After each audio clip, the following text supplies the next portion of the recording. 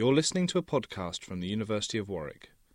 This series was produced as part of the conference All Together Now, British Theatre After Multiculturalism. The conference was organised in collaboration with the British Theatre Consortium. In this episode we hear from Barbara Matthews, Arts Council of England, speaking as part of the panel discussion Access Schmaccess. I'm not a historian or an academic or a politician, and I celebrate all of those things. So I approach this from a different point of view. I approach it from a position of values, really. Both the value that we find in art, and as Dan suggested, we were encouraged to look at the instrumental versus intrinsic argument when we were preparing what we were going to say to you today, but also other values, which I'll come to later on. Because I think that this argument we've been asked to look at is a false dichotomy completely. It's interesting to debate on occasions like this. Of course it is, but it's an argument I don't think there's any need to have. And indeed, I think those who insist on having it and for seeing the world from one end of the argument to the other patronise either audiences or artists in the process. It assumes that only an elite few can enjoy the greatest, the best art, and that artists cannot, or indeed will not, or are not interested in making art that is relevant and popular. I think that's nonsense. It was John Chaucer said that in that report that got shelved for the Tory party, that he believed in art for art's sake, or better still, art for heaven's sake, and then went on to say the arts are probably instruments for social improvement, agents for social change, for social equality, or for community harmony. Yet each of these demands, singly and all of them collectively, set a list of challenges which are not intrinsic to the arts, are distant from their true nature, and all of which could be antithetical to their basic functions and purposes. Or was he right? I don't think he needs to be, is my point, really. Because it suggests that we have to sacrifice the quality of art to reap its instrumental benefits, or that in reaping those instrumental benefits we inevitably reduce the quality of it. A kind of artistic version of Heisenberg's uncertainty principle, if you will. The more precisely the intrinsic value is apparent, then the less precisely the instrumental value. Again, I don't think that needs to be true. I recognise that there are many different ways of valuing the arts, and Michael this morning told us that values change. They certainly do. And no doubt there will be new fashions and theories in the future that we haven't even thought of. But I don't think they need to be, the ones we have in front of us at the moment, they need to be mutually exclusive. In my mind, there are indisputably instrumental benefits from engaging with the arts. I say we all know that. I thought we all knew that, maybe we didn't. And most of us have probably felt them for ourselves. And I don't see why we should deny that, quite honestly. And if I have to discuss the arts in those terms to get them onto someone else's agenda, then I will.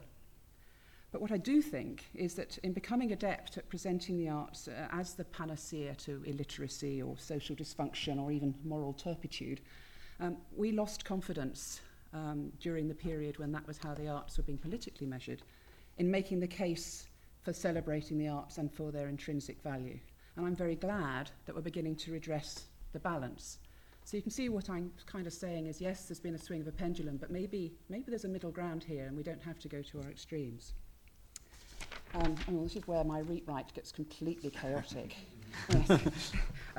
Yes, I want you to indulge me for a minute and let me offer you up a metaphor. And no doubt, like Dan, I'll get tied up in knots of my metaphors, but let me try this. Take an avocado pear, if you will. Now, you might choose to eat it because it has the most divine flavour. You might choose to eat it because it's full of potassium and vitamin B and E and K, so my research tells me.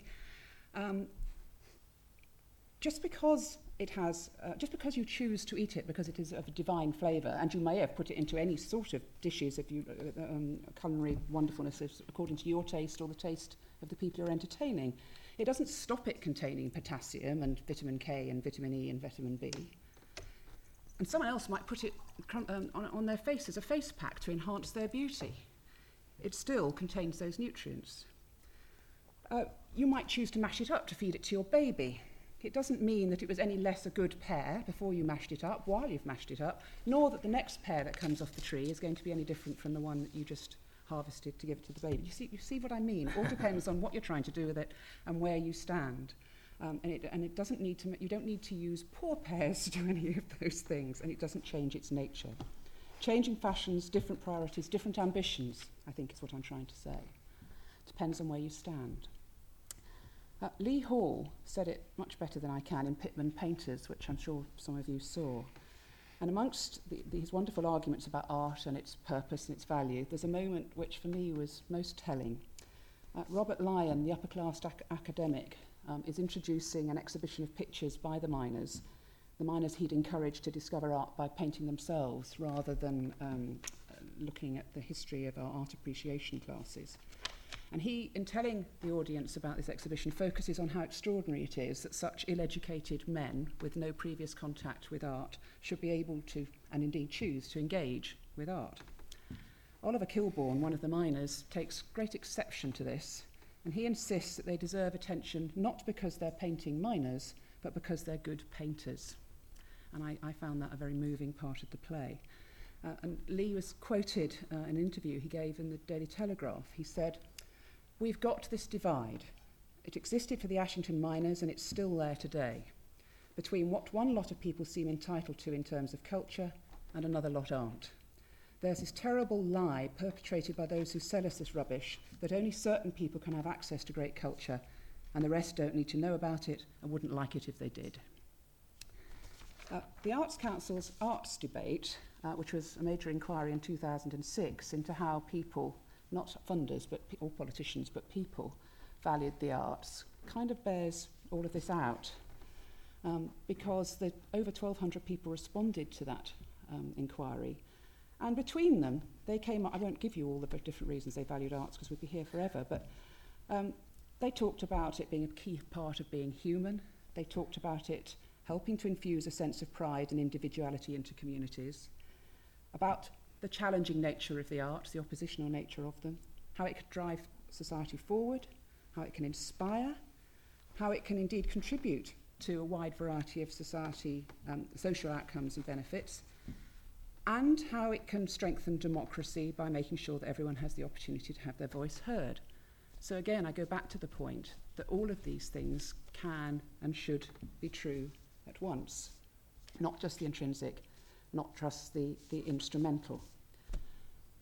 I think there's another aspect to this too, which is, and it's quite simply the moral one, which is if we believe in the transformational nature of the arts, if we believe that they can help us to understand ourselves and the world we live in more fully, if we believe that they bring meaning and pleasure to our lives, then what right do we have to keep that to ourselves? What right do we have to use public money, which the government gathers from every one of us, for the benefit of just part of the population? One respondent to the arts debate put it like this.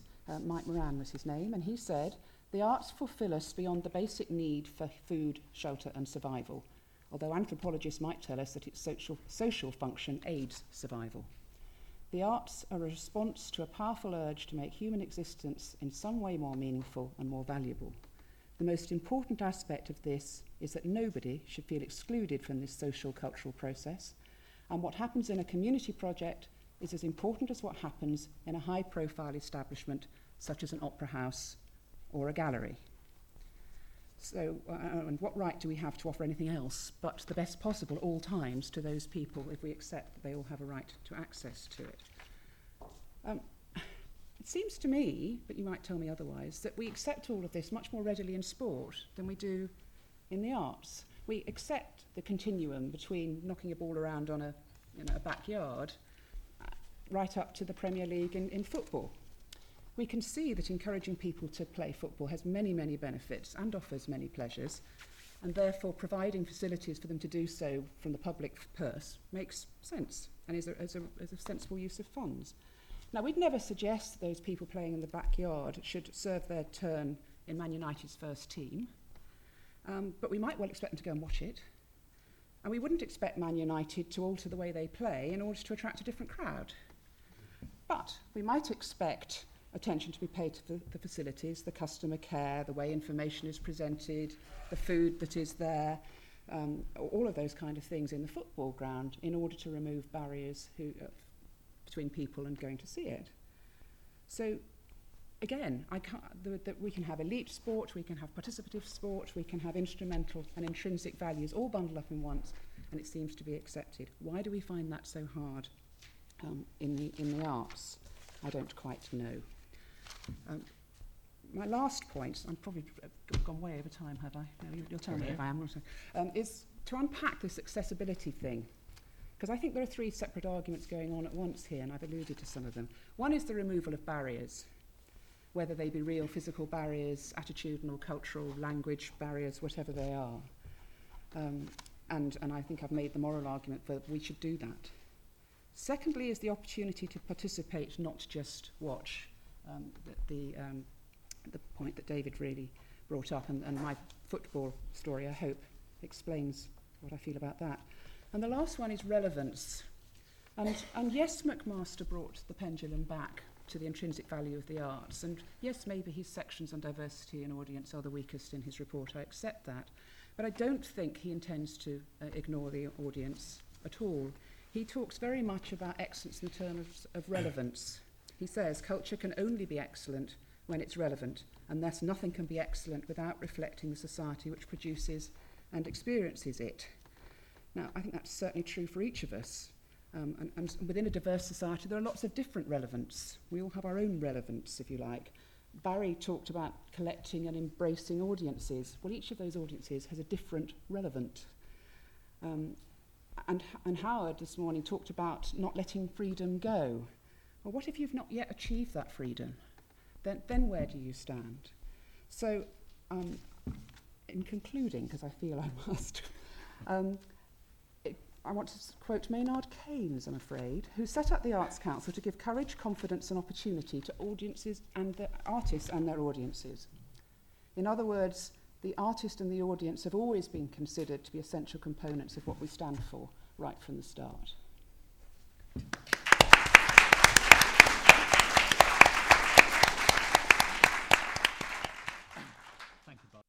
This conference was supported by the School of Theatre, Performance and Cultural Policy Studies at the University of Warwick, Warwick Arts Centre, the Humanities Research Centre at the University of Warwick, and the Department of Drama and Theatre at Royal Holloway.